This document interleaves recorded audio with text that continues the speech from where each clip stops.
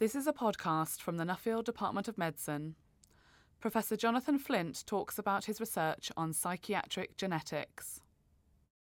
Hello, Jonathan. Hi, Anna. Can you just tell us about the genetic basis of psychiatric disorders? Every psychiatric disorder that's studied to some extent has a genetic contribution. We know this from twin studies and family studies. The contribution varies according to the disorder, so schizophrenia and autism have a relatively high contribution. About 80% of the variation is due to variation at a genetic level, whereas the conditions I work on, anxiety and depression, are less genetically determined with heritabilities of about 40%.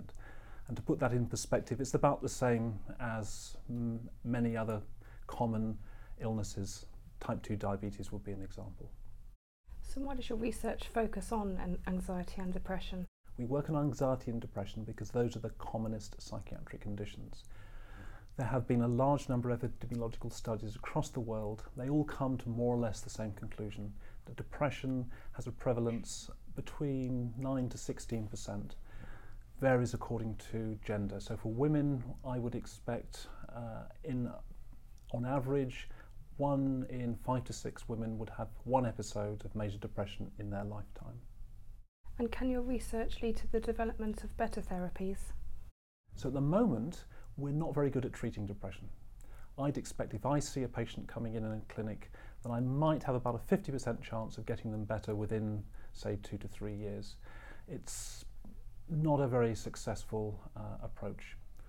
We have indications that there is some biological problems, psychology as well, and we know from the genetics that there has to be some genetic predisposition. So if we were to understand which genetic variants were contributing to this disorder, then the idea is that might put us on the path to helping our patients better by developing new therapies. So what are the most important lines of research that have developed over the past 5 or 10 years? The most important has been the ability to interrogate entire genomes to see association between genetic variants and disease, and this has been pioneered for other conditions, asthma, diabetes, hypertension, and recently it's been successful in schizophrenia and autism. These approaches have only just become possible with depression and anxiety, largely because we need well-characterised, very large sample sizes, which are very hard to collect. So why does your line of research matter? Why should we put money into it?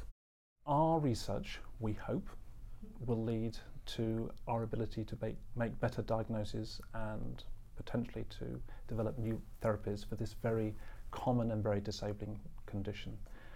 If you think of this on a sort of global scale, the impact of depression comes second only to ischemic heart disease in terms of effect on people's lives. It's not to say that the mortality is similar, but the morbidity, the extent to which it affects your ability to get on with your life is tremendous. And it's relatively underfunded. So if we think of that in terms of the amount of money that will go in, whereas cancer and heart disease receive large amounts of money, there is relatively little research that goes into depression. And one reason for that is because there have been few leads, few really substantial ways into this, and that's changing. And that's why genetics is important, because it gives us a real lead for the first time. And finally, how does your research fit into translational medicine within the department? Our research is a paradigm of this because we move from working with patients, very careful phenotypic characterization, through to the genetic analysis, and once we have that, we'll be in a position to understand what the molecular basis is, try to understand the mechanisms that give rise to the condition, and with that information we want to go back into the clinic and improve care for our patients. Thank you, Jonathan. You're welcome.